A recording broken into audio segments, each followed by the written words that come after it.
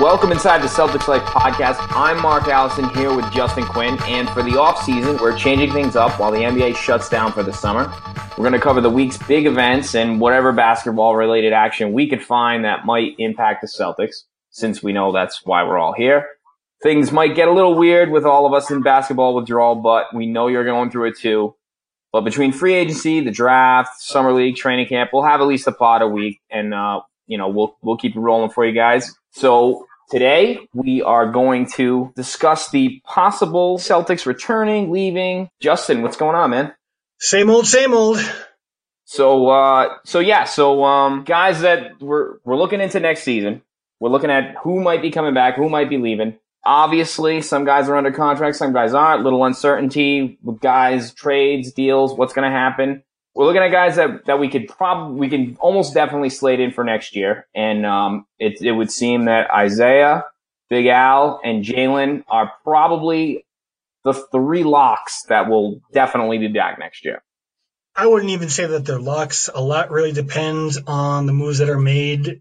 Obviously, trading someone like one of those three is going to be pretty difficult to do. But at this point in time, I mean, Danny traded away the big three in ruthless fashion, and we're reaping the benefits of it now. It'll be painful if any kind of a trade like that comes down the pike, but it's not going to happen, I think, unless we're going to get a good return out of it. So yeah, I mean, I don't think big names come up and things could happen, but I would say for the most part, I think we could pretty safe to say that those guys are coming back next year, and with Al being under contract for several more years, Jalen obviously as well, and then obviously IT is going into a contract year, but I'm not sure of what a return they would get for him, and even if it makes any sense to deal him anyways. Honestly, only somebody of the stature of an Anthony Davis or a Karl Anthony Towns, a player like that stature, would have any chance of involving those guys.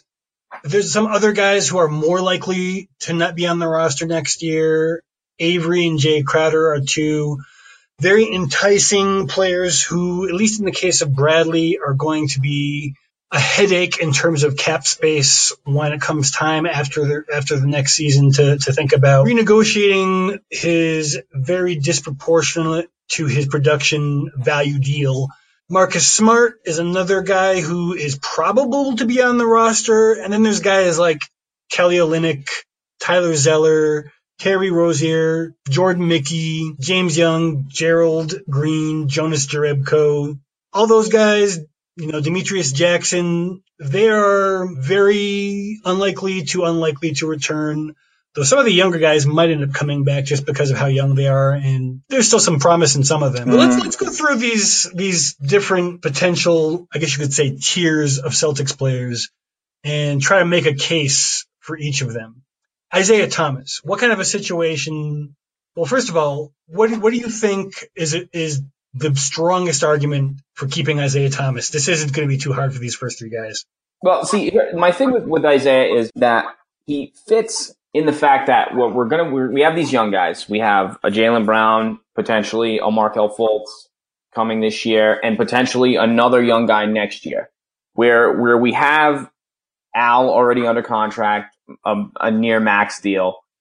We have room to sign Isaiah to that same, kind of contract. We, might be able to get him at slightly below his market value just because the teams that are going to be contending teams that could afford to pay him that contract maybe don't have that. They're not going to have that kind of financial flexibility. So is he really going to leave for an Orlando or, whatever, Sacramento? He's obviously not going back there. He could stay here. If he signs a 3-year deal, 4-year deal after next year, well, I mean, if we can somehow get another max level guy, you're looking at Al, IT, Gordon, Hayward, whatever. Plug them in. And while we have those three guys at those contracts, then you're working with the three young players turning into stars. I think you could get a crossover in between those seasons where you have three really talented young guys and three really talented veteran guys, and then you could somehow, obviously those guys are going to need big deals eventually, but there could be a bridge there where you have a really big amount of talent on the team. There's also the potentiality of a very large tax bill to be paying, and there is a very strong argument to be made that we're not going to be interested in paying repeater tax bills for a squad that can't get past Cleveland and definitely can't get past the Warriors.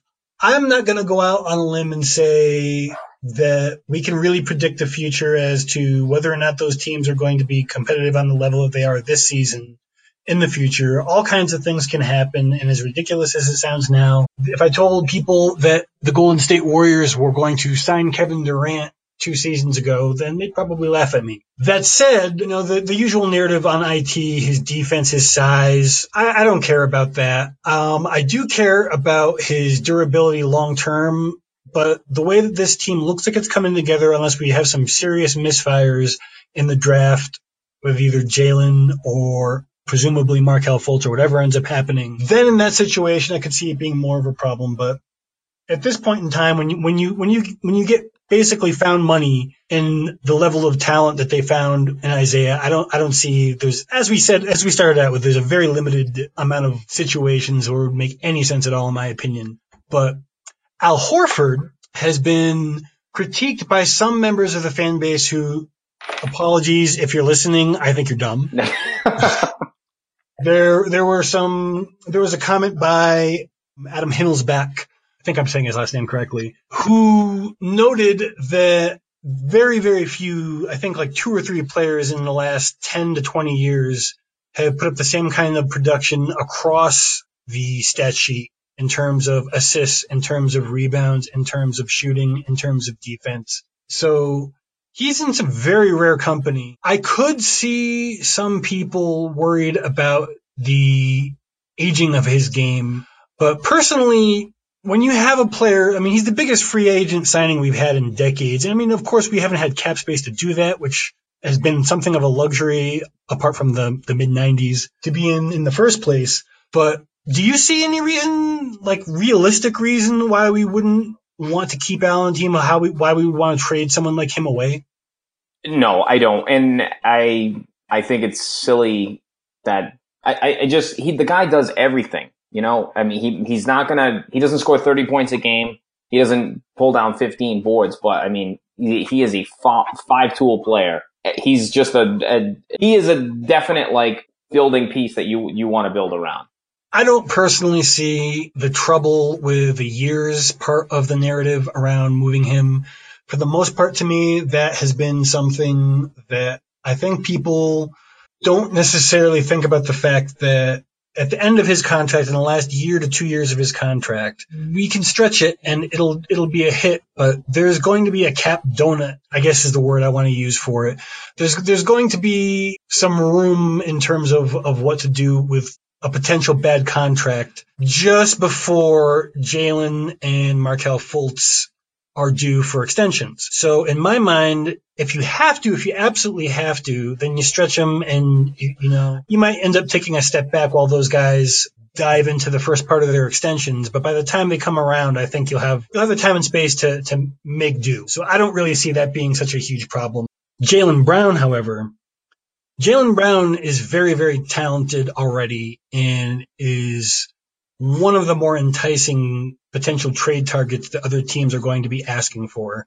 Can you think of any particular good reasons where they might?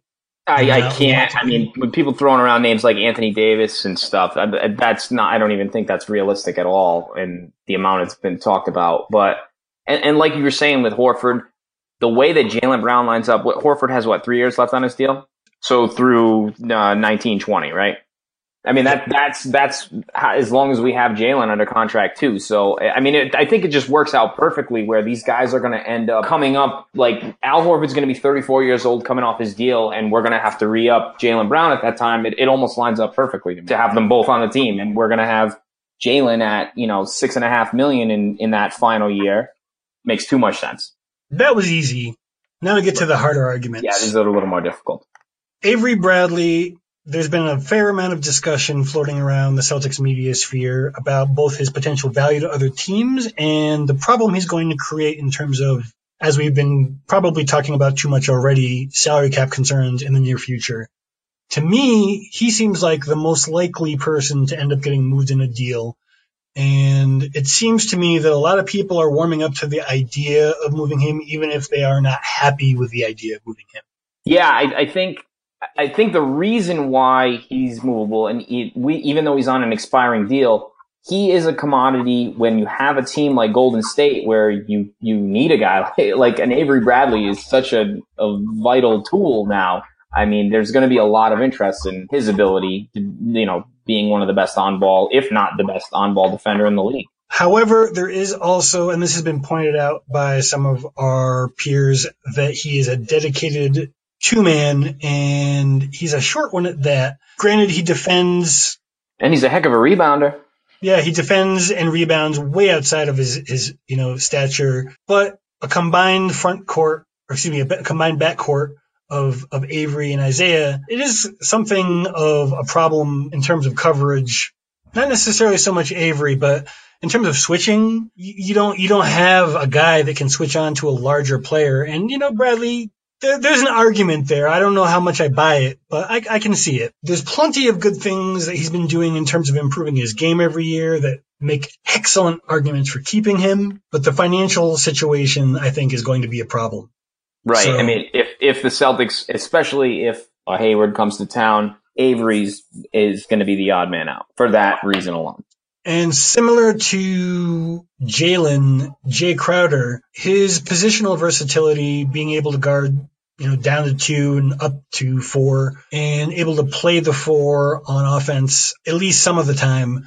I think that combined with the years on his deal being so low. Yes. I mean, he's like people, when I rave about Jay Crowder, it's not because I think that he is a potential all-star. I don't think that's out of reach necessarily if he improves his shooting. But even if this is peak Jay and we just get a couple more years at around this production level, he's still one of the more valuable players between his defense and his potential offense. He doesn't have it more than, say, one out of every 4 or 5 games where he's just like, fire. Even still, between that and the defense, he's such a valuable player on that kind of money. He may be one of the prime targets that people are trying to scoop up, potentially, particularly with the salary cap situation being what it is after the TV money spike. For a lot of teams who might be looking to unload a talented player and make some room, he's someone they might want. So that's why I look at him as a likely, well, both of them really, Avery and Jay, as likely players to be on the Celtics, but not necessarily definite. Right. Then there's Smart. This is intriguing because I think this has a lot to do with what would happen with Avery. My thinking is that Smart would be easier to keep under the cap next year. I mean, I'm not sure exactly what either one of those guys are going to make, and I guess it would depend a lot on how Smart's offensive game, if it improves next year. But what do you think his numbers would look like at the end of next season? Like, what kind of money is he going to make? Honestly, on the open market, I think that he is looking at 12 to 15. His defense is sorely underappreciated, and I think, ironically enough, things like flopping, which he doesn't do very much anymore. No, he's definitely right. He's very far from the worst in the league. Yeah. And his shooting, everybody is completely alert to his shooting at this point, and it's really depressed his value. I mean, I think he was the 6th pick overall in his draft year, and I've heard estimates from fairly knowledgeable people that he is late lottery to middle to late non-lottery first in terms of like what he would bring back in trade value, which to me, I would rather just sign him for that kind of money if I had to. Right. Once his contract expires, I think that him depressing his trade value could almost work out in our favor long term. But if someone was looking for, a defensive stalwart and was willing to part with him, I would be perfectly fine with letting him go in a trade this season before the deadline, just to make room to re-sign Bradley. But I think that Bradley is probably. I think he's going to land out of our price range. Yeah. I think it's definitely more. There's a better shot of him fitting financially. I think you could get him on like you said, somewhere in the 10 to 12 million range, probably maybe 3 years, 30, 36 million or something like that. And then he would be betting on himself for a bigger deal. What is he now? 22, 23? I think he's 23. Yeah. So, I mean, he'd be 26, ideally into his prime, coming off of a deal. That's my thinking. This leaves us with the players who are probably not going to be here next year, chief of which, in terms of interest, and probably arguably talent, I think at the top of the list are Kelly and Terry. Mm-hmm. So give me your case for keeping both. Well, I think Rozier, if Fultz is drafted, something is going to have to happen ahead of him. You're not going to go into next year with 4 point guards. So that all need to play. They're all, obviously IT is going to play, but the other 3 young guys will all be developing. It makes no sense. And we even with Jackson too. They're going to have to move a point guard. My thinking was maybe you could move a package deal of, say, Avery and Rozier, get yourself the best draft pick you can get back, or, obviously there'd have to be some players in there too. I like Terry because I think he's a guy that does everything. He's Olynyk, on the other hand, probably the most frustrating player on the team to me because we see what he can do from time to time, and I wouldn't be so sad to see him go. I don't know. I could live with Olynyk moving on. I think that he probably is going to move on. I really do think that. I mean, we've already seen evidence that Orlando is targeting him, unless, of course, that whiteboard incident is That's right. fictional. The whiteboard.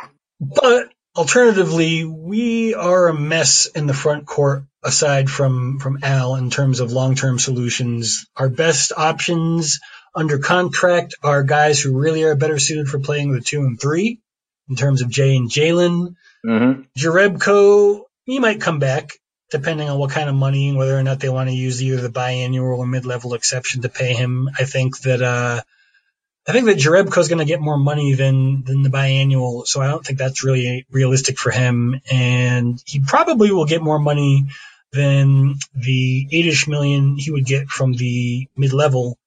So I think he's probably gone too. And that leaves us with some serious untested options for the front court in Zizek and Yabusele. Mm-hmm. Yabusele is getting an operation. Probably, bone spurs. It's a minor operation, but it might take him some time to get into game form. He's gonna be ready, to play by the time the season starts. But that doesn't mean he's gonna necessarily be in shape. It's a lot easier to stay in shape when it's, like your arm that's hurt, right, or your shoulder that's hurt than your legs. Right. Possible, but hard. So depending on how the free agency thing ends up working out, I could see Kelly ending up coming back.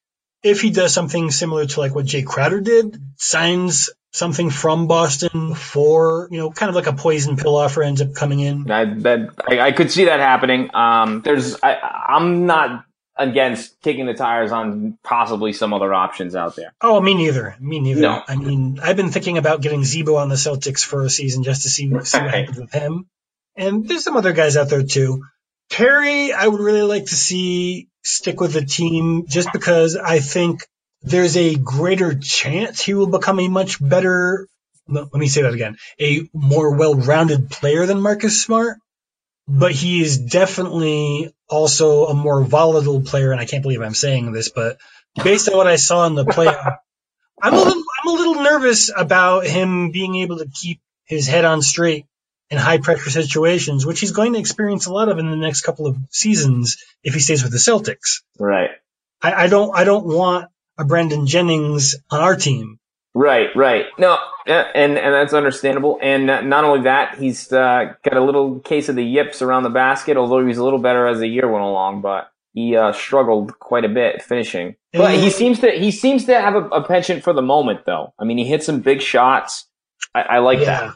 I mean, and Smart does too, but in terms of some of the other guys who are pretty questionable, Gerald Green, I think he's got a great, and this is the most tired trope maybe in the entire NBA, but it's valuable, the locker room presence.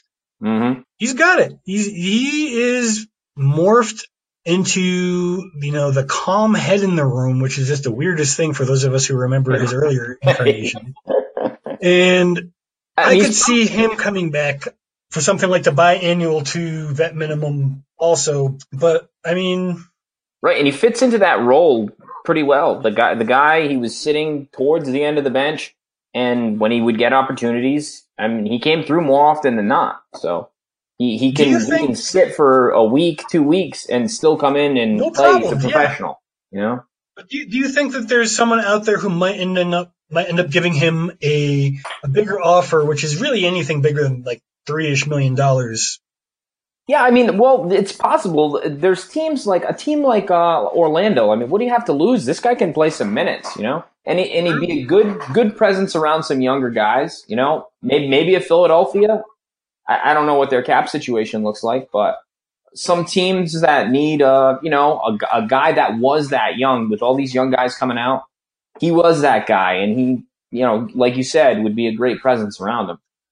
So that leaves us with our resident enforcer, Jonas Jerebko. Double J. What do you think about him? Any odds of him coming back? I think he's more likely to come back than Kelly, personally. I don't disagree. Right. Just because of the contract and the numbers. And to be honest with you, he's consistent. He may not be as dynamic as Kelly, but I don't see that big of a drop-off. It's not like Kelly was putting up 20 points a night. You will always get rotation level play out of him, and some nights you will get a lot more. Yeah, and when you got the younger guys, you have Zizic and you have Yabusele, and you do want to see what they can do. They're going to get some run next year. But to have a guy like that you can go to and say, I can throw him out there for 20 minutes, And I don't expect either of those two guys, the stash guys, Yabusele and Zizic, to be any better than Jonas Jerebko their first season. Right. But that's what I'm saying. Like, you have him there. You have these other guys. You'll be able to spread some minutes around, but you have him. I'm sure they're going to bring in some other.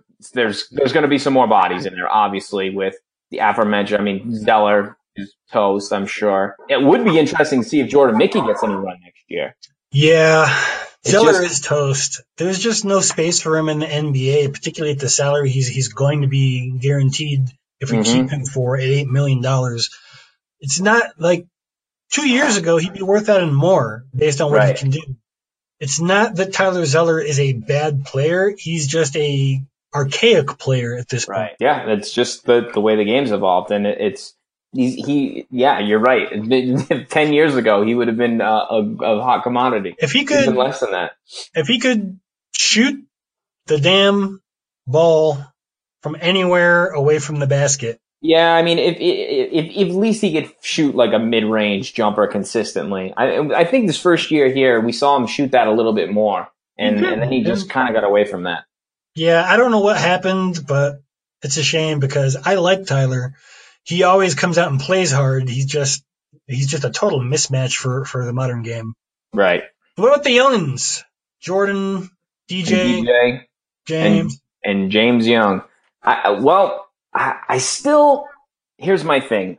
I would have loved to have seen, I would think that Jordan Mickey would at some point get some run, but the fact that he didn't get on the court this year when they had so much trouble rebounding the basketball, and that's what he's really good at, was kind of struck me. What do you think of that? I know he's a young guy, but at the same time, when we were really struggling in the middle of the year, and they never went to him for an extended period. There was one game where he got a start in there, but I think he only played like 8 minutes in that game. He can't stick to his man. His defense is terrible. Is that what it is? That's what it is? Well, that is what sticks in my mind. Defensive lapses that get him taken out. Every time I remember him getting any. And I've seen a few too, so I know what you're talking about, but I just don't know if he's gotten enough extended run to be able to say that. He has not had any problem offensively putting up, roughly what he should in terms of the minutes he's played in, the regular season and the playoffs. When he plays in the D-League, he has no trouble scoring. He puts up pretty gaudy numbers at times. Yes, he looks pretty dominant when he plays down there. Yeah, so for me, I don't have any kind of direct line to the coaching staff's way of thinking, but the things that stick out is when he does get a chance, he lets it, he shoots his shot, but he also misses his guy and gets scored on, and you can't do that. I just think he's good shot blocker, good rebounder. He can shoot from the outside. I wish they would have given him a little more run this year. I hope he's on the roster next year and we get to see him a little more, but I'm not sure that he would. I mean, with the other guys coming over, and who knows who else is going to be on the roster, you know? Well, thankfully we have the new two-way contracts coming into effect, so that should help take the pressure off a little bit. Yeah, definitely, for sure. Of the three guys, I think he's got about those three young guys we just mentioned, Jordan, DJ, and James. I think he is probably slightly less likely to return than James Young. Really? Yeah, just because, you know, other people might throw him more money than we would if we have, you know, roster space and money to throw him. Mm-hmm. If we do, he's been competent in the playoffs sometimes even. Right. And another guy who didn't really get a lot of run either. So it's hard to say, really, but you're right, though. Yeah, he did. And that's got to mean that they at least trust him on the court a little bit. Right. So without belaboring a point on someone who's almost certainly gone, I actually think he's got a slightly better chance at sticking with the Celtics next season than anyone else. I remember when we had the big debate about whether it should be him or RJ Hunter. And I really do feel at this point that they made the right decision, as much as it sucks. Yeah, I mean, James is a little more dynamic of a player. Hunter's a good shooter, but I think James Young, there's a lot more upside, you know, there in that department. What about DJ? I have not seen much of him at all. I know you saw some Red Claws games this season. He was a beast also in playing for Maine. And yet I think that he's got a tough shot sticking around because of the position that he plays and the logjam that's going to be in front of him. I suppose if they were to make a deal and move, say, Terry and Avery or whatever, Terry and somebody else, or Marcus Smart and somebody else, I think then maybe he gets a shot as the, third, fourth point guard. But other than that, it's going to be tough for him to stick around. You probably noticed that one player has not been mentioned. Amir. You think there's any chance at all we bring him back? Negative. And that's nothing, not knock on Amir. I mean, but we saw what happened to those knees, ankles, whatever it was. I mean, he was ankles, moving. I think. Yeah, he was in rough shape at the end of the year, the playoffs. I mean, we saw him get abused in that Bulls series and then he didn't even play the rest of the series.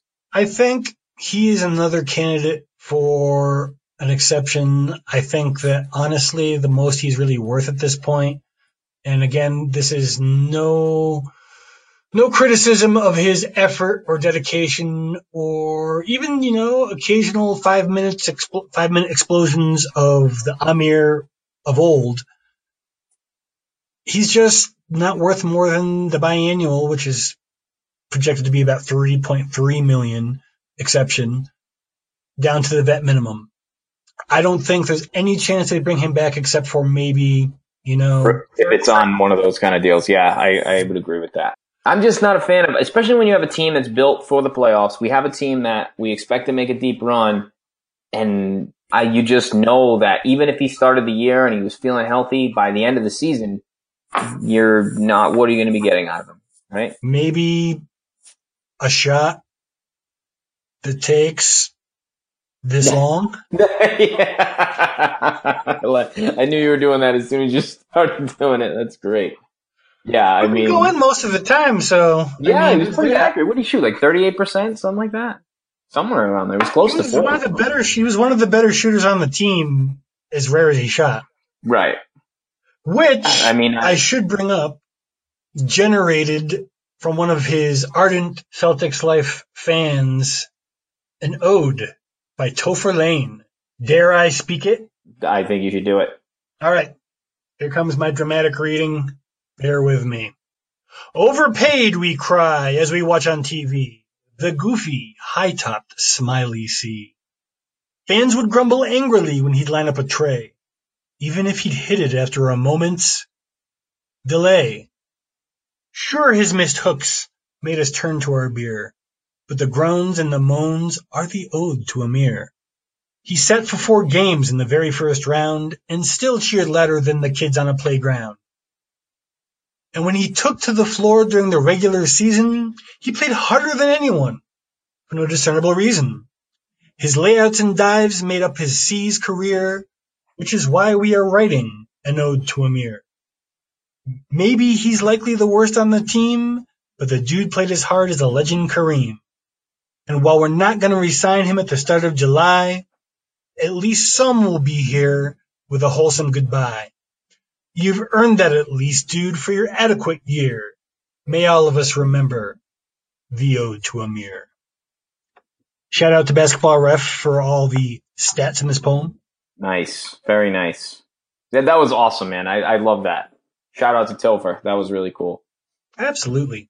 So, with people like Amir being gone, it stands to reason that we're going to need some new players. That would be the case, yeah. Now, obviously, we have some draft guys coming in, but we should also maybe spend a little bit of time, more so than on the last podcast, talking about some of the potential additions. So let's start with the bottom of the list, which is really at the top of the list. But in terms of players we think out there who could be added in the right situation that aren't necessarily, or do you think maybe we should start at the top, seeing as some of those smaller guys aren't going to be having any chance of joining that smaller, like in terms of stature, but in terms of potential money and contribution. Maybe we should start at the top, do you think? Sure. Okay. Gordon Hayward. A1 choice, because, regardless from adding, we need to add a scorer.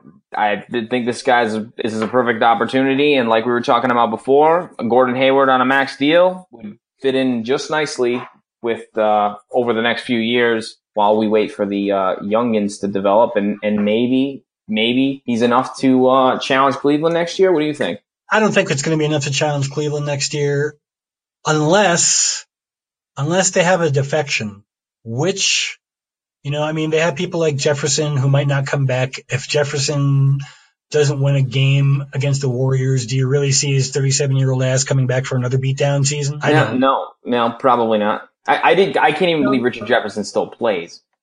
I can't either, but he's pretty competent for his age. Pretty competent in general. 60. 37. Yeah, no, I know. But I honestly think if we added a Hayward, let's say we got him, we draft Fultz, right? Obviously, this hinges a lot on how quickly Fultz develops. Some people think that he's going to be able to score at a pretty high clip at the NBA level right off the rip. Obviously, there'd be some other movement going around. If we lost Avery or whatever it was, you think about it, we would be a team with a core of IT, Hayward, and Horford. We're going to be a team like the Cavs, like the Warriors, who are going to be attracting those guys, on those veteran players on short-term deals for low money that want an opportunity, because that right there, that core, it could be enough to beat Cleveland. I know it sounds crazy, but it certainly could. I don't think that's crazy. I just think it sounds unlikely. No, and I understand that, but if those guys, a couple extra pieces, and there's a few names on this list that might fit the bill, I just think we would be a Hayward addition puts us like on track to compete now, and again, you never know what's going to happen. You never exactly. I don't like some people come with the. Right. Some people come in with the defeatist mentality of it's like, who's going to beat Golden State and who's going to beat this? And it's, why am I going to watch the NBA for 3 years? Which is entirely other discussion, but exactly. My point exactly. Well, my answer would be because there's not going to be any better basketball to watch, but. Right. As much as I'm critical of Hayward being able to get us past a healthy Cleveland Cavaliers team more or less similar to what we saw this year, I think in 22 times out of 10, you still sign Gordon Hayward. Right. Griffin, of the Blake variety, on the other hand, there's some pretty good arguments to not sign him. Got any? Well, the injuries have become. I mean, we were talking about this a couple weeks ago. I think it was Topher and I on the podcast, and Yep. he just seems gets hurt every year. He gets hurt at inopportune times, and aside from that, I didn't realize I didn't think he would be a good fit for Steven's system at first, but looking into it a little better, he's an excellent passer.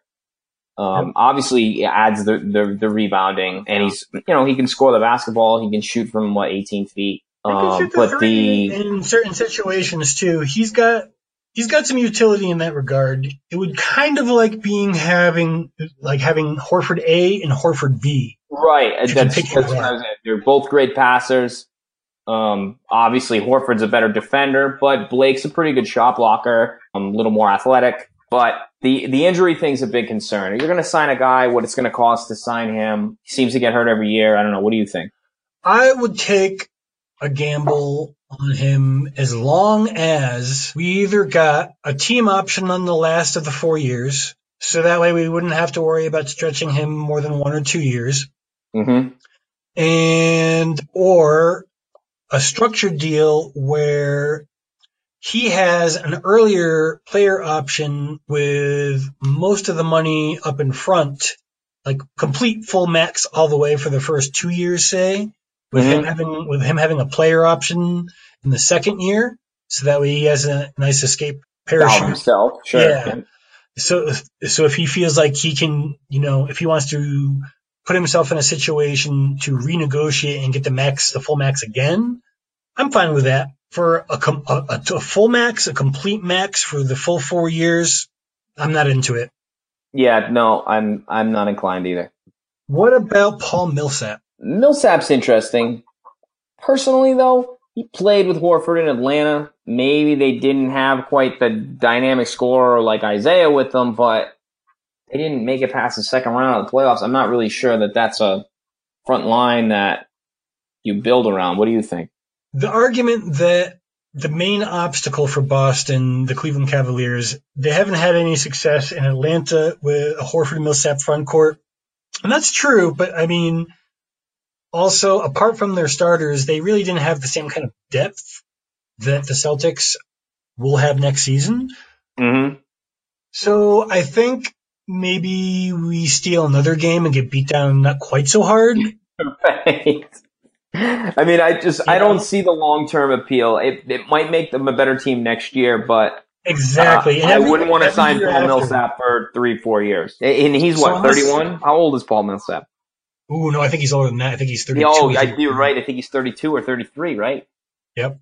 He's older than Horford. So yeah, and if you could get him on a 1-year max deal, sure, sign him up. But other than that, I don't, Yeah, I think someone will give him money more, longer, and of course, someone definitely will. If not Atlanta, And that leaves us with Danilo Gallinari for maybe the last of the people I think would have any chance at getting even a 1-year max in Boston. What do you think? Not a huge Gallinari fan. I think offensively he adds a little firepower, but I don't think he's the dynamic kind of scorer that we need. What do you think? I think he can be a pretty dynamic scorer on some nights and a fairly consistent scorer in general. Certainly, yes. He is a consistent, and he's a great shooter. But he's a negative defender, and how do you field him and Isaiah at the same time? Right, that's definitely two voids. Keep him on the court with so many young guys. I mean, like, probably the narrative about Fultz's defense is a little overblown, but it's, he's going to be young and he's going to make a lot of mistakes for the first couple of years. And, we saw some mistakes out of Jalen, who's going to be seeing more time. I would not be into it even really for 1 year. Maybe I could deal with one. Like, I would suck it up and deal with it if we knew that Isaiah Thomas was not going to be moving anywhere and was going to stick around and would renegotiate at the end of his contract for his deal, giving us even more time. But I mean, there's so many ifs in the sentence that I just, Well, the other thing too is he's coming in. He's a small forward, stretch four. Like, you already have Crowder who plays almost the same exact positions and Jalen. I don't know. It just seems like unnecessary. Yeah, and I think you could get Omri Caspi, who's like 70% of the things that Gallinari does well. Mm-hmm. And a poor man's rate for sure.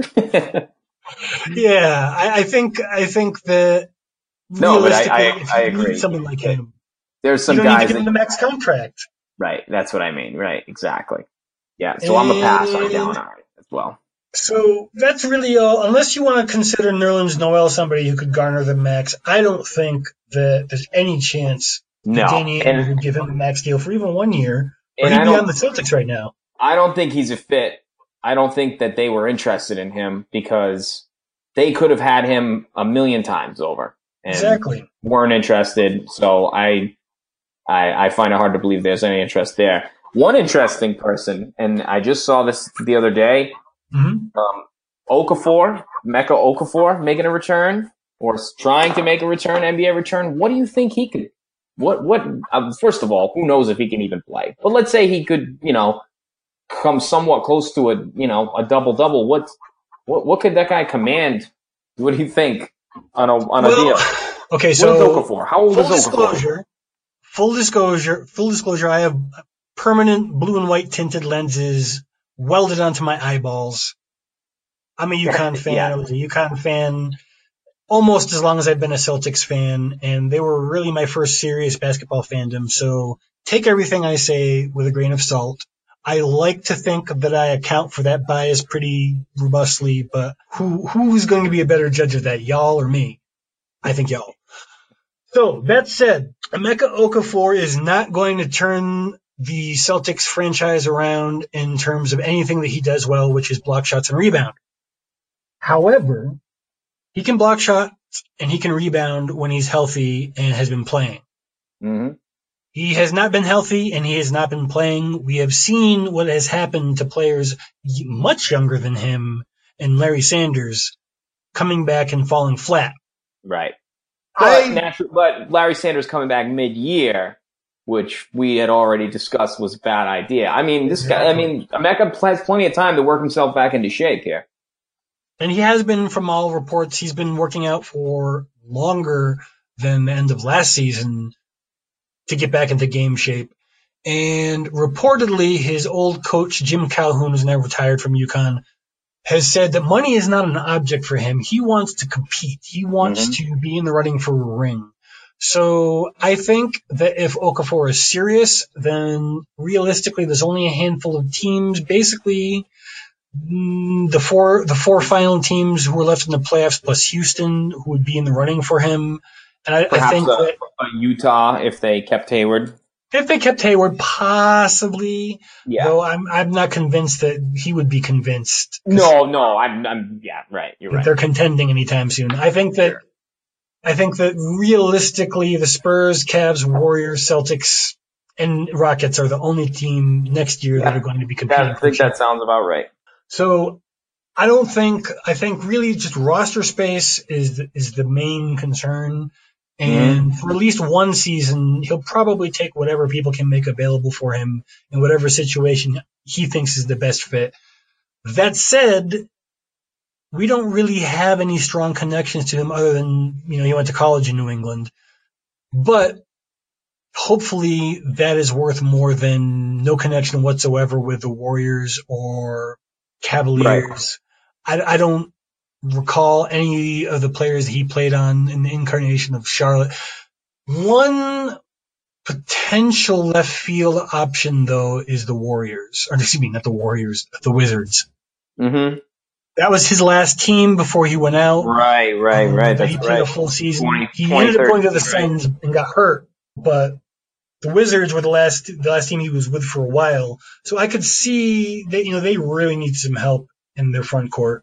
So that's another possibility, but it's intriguing to me. I was, I was pretty shocked when I saw that, and I didn't realize it had been that long since he's played. It's been 4 years, so yeah, pretty wild. Temper your expectations. Sign him up, vet him in. Let's go. I mean, I would be up for as much as the mid-level exception for him too. I think. Yeah, I mean, if he can play, and obviously, Exactly. I agree with you, 1,000%. But there's probably some other options out there in terms of big men who might be a better fit and might be available, though it's hard to say because we'd have to poach the one I'm thinking of from a team that is, at least and probably more competitive than Boston next year, if we can judge by what we saw this year, and that would be Pau Gasol. Mm-hmm. He's older than dirt. He's going to be 38 years old. Me being 41, that makes me older than Dirt's dirt or something. But in terms of basketball players, with the skills that he has in terms of shooting and basketball IQ, knowing where to be, he's still got some gas left in the tank. I think that he could be one of those guys who comes in to fill the gap if we don't strike it big in free agency or decide we don't want to sign someone like Blake Griffin or Gordon Hayward, which is a weird proposition to me, but I don't know the mind of Danny Ainge in terms of what his long-term plans are. Right. He's somebody who could help us field a competitive club and fill some holes that we have in terms of rebounding, shooting, scoring. What are your thoughts on Gasol? Yeah, I mean, it's hard to say. Like you said, we have to see how these bigger pieces fall first. Obviously, if we got a Hayward or maybe even a Griffin, other players like a Gasol might be more interested in signing a 1-year deal or something in Boston. But I think a lot of that, I don't think that Ainge is going to be looking to add those kind of veteran guys unless, it looks like we've taken a big step forward. So here's a left field idea that has kind of been circulating amongst teams that might be able to take this player into a trade to help another team with some cap relief. Now, for this to happen, it would have to involve medical clearance, probably some pretty rigorous medical clearance based on the amount of money that's involved and the potential risk involved, and it'll probably tip you off who I'm talking about if I haven't already done so. The man is getting part of a cadaver inserted into his knee to hopefully continue his career, which is looking done if this doesn't work. You know what I'm talking about? My favorite name in the NBA, Festus. For the rest of us. Yes. Yeah, man, that's wild. The cadaver thing is that's crazy. No. Yuck. But hey, $8 million bucks to do it. That is some wild stuff. And he's under contract for 2 years at $15 million, I think. No, I think he's actually, is that maybe next year? 1 year remaining. Yep. $16 million. 2 years, $8 million left. Would have to come onto our books in a trade. We could probably package some of our younger guys to give them something of value back. They said they're willing to give up a first-round pick out of the couple that they have. Do you think there is, assuming he's medically cleared, obviously, that would be a risk worth taking? Assuming there would be space also, obviously. Yeah, I mean, and whose knee is he getting? Is it Wilt Chamberlain's knee? I mean, oh, God. That is brutal. Yeah, no. Honestly, though, he's a pretty solid piece. For that price, I think it's certainly fittable. Obviously, it depends a lot on what happens. But I've said that like a broken record tonight. But well, I mean, what else can we say? Really, there's so many different directions. Yeah, it's hard to say with the smaller guys like this and I say smaller in contract alone. How that's all going to shake out. But I mean, he certainly could be a good addition for sure. What about 3-point specialist from Utah, Joe Ingles? I imagine there's a pretty good chance that he's going to be earning somewhere in the neighborhood of 10 to 15 million a year based on his skill. Any interest? It's a little much to me. I mean, I think I'd rather take a chance and roll the dice on one of the younger guys than have him take a spot I'd rather have a James Young and see what he can do rather than go with, I think Ingles is 30, 29, something like that. Yeah, going on 30, yeah. Yeah, I'd rather take a shot with one of our younger guys that we have under contract than have him take a roster spot. Got any real estate on Waiters Island? What's that? Got any real estate on Waiters Island? He's going to be too much. I think he's a good guy. I think he's best suited to either, stay in Miami or go to a younger team that he can, they can, use him as a building piece. Cause I think he had his coming out party this year. Agreed. I see him as a prime candidate for a contract for a team like the Nets, the 76ers. Yeah, Philly, I think, would be a great fit if they don't take Monk in the draft. He would, Even he could be if they do. Even if they do, he's going to be pretty. Yeah, I guess you could still start Waiters. It depends on what that contract looks like too. Yep. So that is all the people I can think of. You got anybody else on your radar that you might think? Pretty good list. I mean, I think that's some. Those are all at least some potential. Definitely some potential in all those additions. Well, that brings us to some of the other issues of note, namely the NBA draft. Some news out there that the Lakers might pass on LeVar Ball. Excuse me. Well, they will be passing on LeVar Ball. Lonzo Ball. Yeah, so reports coming out from Bleacher Report, Sports Illustrated, that the Lakers are not leaning. If the draft was tonight, they would not select Lonzo Ball, and they haven't even worked the guy out yet. So I don't know how much weight that really holds. That's strong of a. Yeah, but I don't know how much weight that holds. And without having worked out any of these guys, they're talking about some other options. They could take De'Aaron Fox, who's been gaining a lot of momentum lately. Josh Jackson, who might be the second best all-around player in the draft after Fultz. I mean, there's so many options. There's so many things they could do. Obviously, the LeVar Ball circus is probably somewhat of a deterrent, but I don't. If Magic Johnson thinks that Lonzo's the second best player in the draft, he's going to take him. Or the best. If he might think he's the best player, but I'm saying if he thinks he's the best player available at number 2, he's going to take him. So, regardless of even with D'Angelo Russell, I don't think that Magic has any ties to him and wouldn't be opposed to dealing him. What do you think? Well, I think that Russell could work next to him in terms of he's more of a scorer, so in terms of sure. as a 2, I think he could fit, but honestly, I think that we might be hearing the voice of reason coming down from either Jeannie Buss or Rob Pelinka, because I'll be completely honest, if I'm trying to assess Lonzo apart from the LeVar drama and apart from the Lakers, I want to be a Laker narrative out there, it seems to me that his shot has got some issues with it in terms of its form.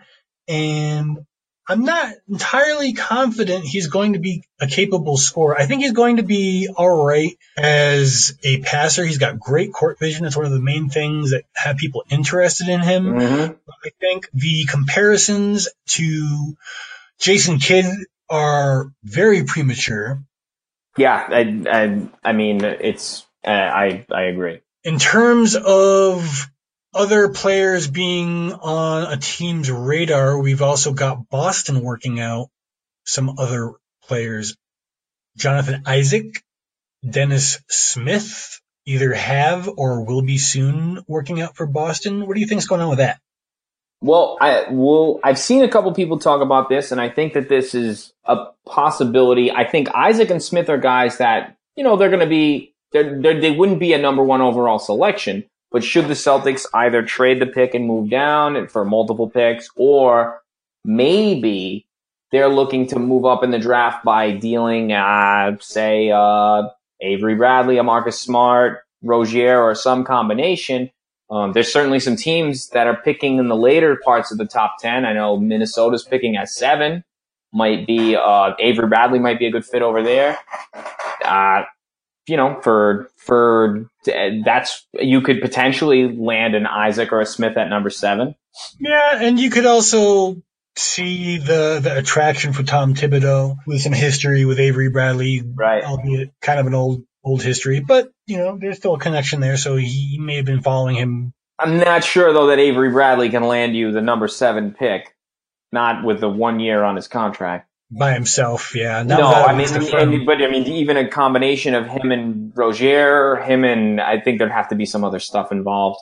But There is the possibility, and this is going to be something that we'll probably be talking about increasingly much. Under the new CBA, you can include terms that require an extension to be signed. right.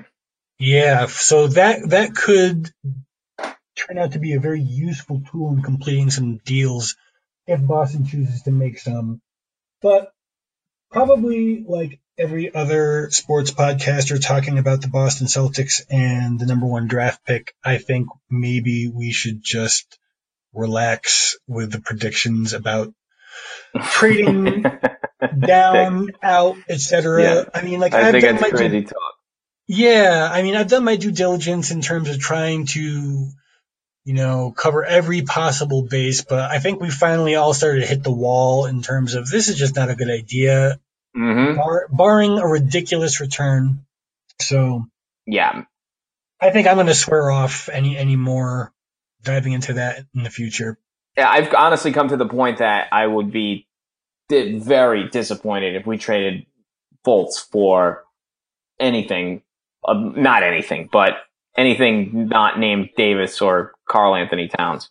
Pretty much. So Maybe a Russell Westbrook or something like that. sure, okay, yeah. You want to give me him? That's cool. Yep. But right, like caliber. Like if you're not a top 5 player, I don't want anything to do I'm with good it.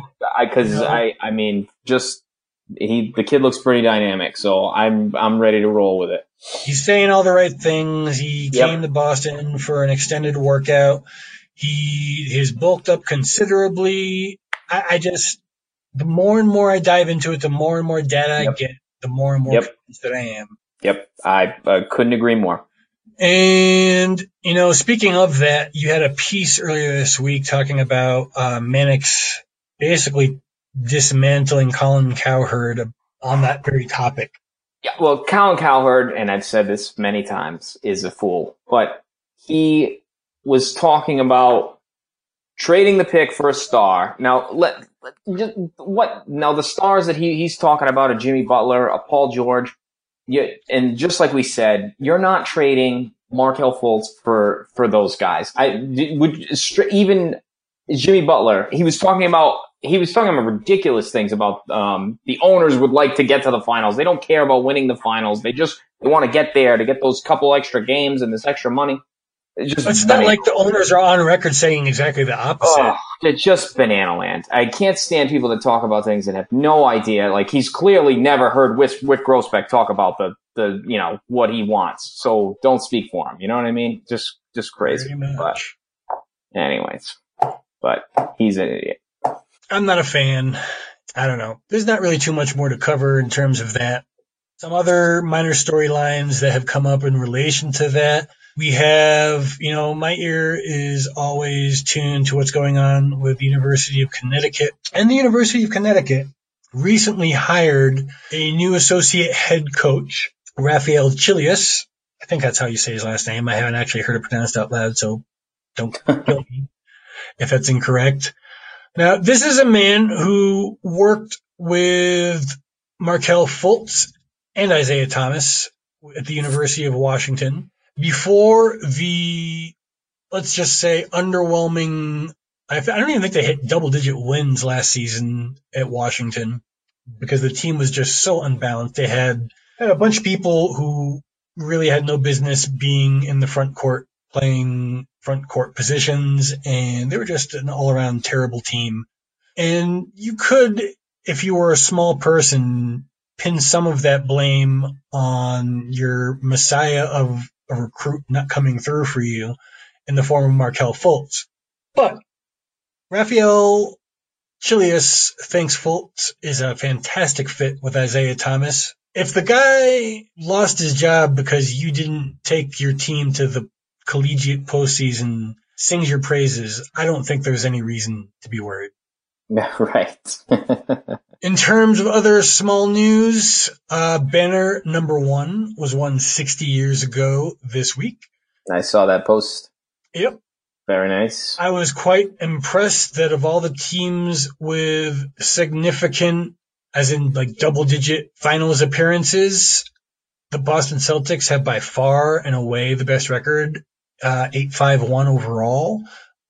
You could probably fairly lump the Bulls in there because they have, a perfect 6-0 record, but we know why that is. Yeah. And what else is going on in the Celtics NBA media sphere? Big Baby and the Rivers had some more drama, which I think you were writing on, right? Yeah. So, so Austin Rivers went on, what show was it? It was Undisputed or one of those, I think it was Skip Bayless's show. And they asked him about the comments that Baby made about his dad, and then he was talking, I don't even remember exactly what Rivers said, but he made some comments about Davis, and then Davis went on Austin, this epic rant. Yeah. This epic rant on Instagram, talking about Austin Rivers and his tight pants that his dad got him for this contract. It was glorious. It was pretty funny. Definitely check it out. Definitely, yeah. Some certainly there's that beef is not going to be going away anytime soon. It's looking increasingly like it's going to be a bunch of old guys yelling at each other. Nobody thinks that Big Baby has much of a future in the NBA, and unless the Clippers re-sign a bunch of people who are not necessarily locks, I think that Rivers may find himself on the hunt for yet another position to not have to go through a rebuild. Yep. What else can we dredge up from Basketballlandia? There's not too much going on. Al's birthday was this week. Al Horford, happy birthday. Happy birthday, Al. Well, we've got the NBA Finals going on, but there's really not much going on there. I completely forgot about those. Not really. Kind of. Not much going on there. I've not been watching whole games. I've just been watching parts. I watched the first half of the last game. The first half was great, though. And then it was so close. I was so hopeful. Man, what a disaster. I really hope we can make a series out of it, though, because I really hope we haven't seen the last of meaningful basketball of the year. I'm really hoping that they can get back into it, but geez, that looks like pretty early, because if they can't win at home, then yeah, that looks like quite a mountain to climb, though. That Golden State looks so good. Oh. Yeah, I mean, we could go through a recap of these games. I don't think anyone really cares too much, other than I will admit I enjoyed a little Schadenfreude at LeBron's expense in the presser after the game. Didn't want to talk to anybody after being down 2-0. Sucks, huh? Yep. Well, other than that, we've got Game 3 and Game 4 in Cleveland on Wednesday and Friday. I think they're at 9 o'clock Eastern Standard Time for anybody who's interested. You got any predictions? I mean, I think Cleveland wins a game. I don't think they're going to get swept, but honestly, it could go either way. I think they're getting swept. I hope they're getting swept. I just want this season to be over. Okay. Fair enough. The draft doesn't come any sooner, Justin. Fine. We can have the games then. Oh man. So, but yeah, that's pretty much. It's going to be a tough for Cleveland to get back in this series for sure. Well, you got anything you're working on? Want to talk about? I do not. No. But with Fultz coming to town tomorrow, I'm sure there's going to be a lot of interesting stuff to talk about, or probably today if people are listening. We're recording this on a Monday, but you guys will see it on a Tuesday.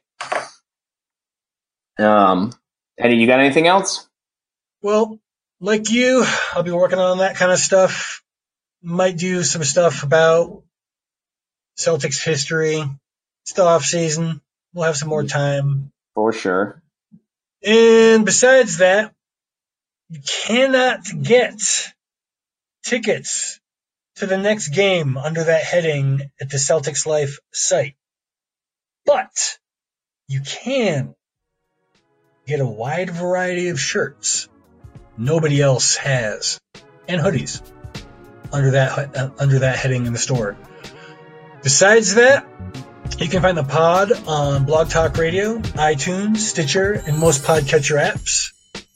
Please subscribe so you can hear us ramble about wanting more basketball this summer, and occasionally some exciting stuff like what happened in the draft and what's going on in Summer League and all that good stuff. Please rate us 5 stars if you're going to rate us anything. If you're not going to rate us 5 stars, just tell us what we need to do to earn those 5 stars from you.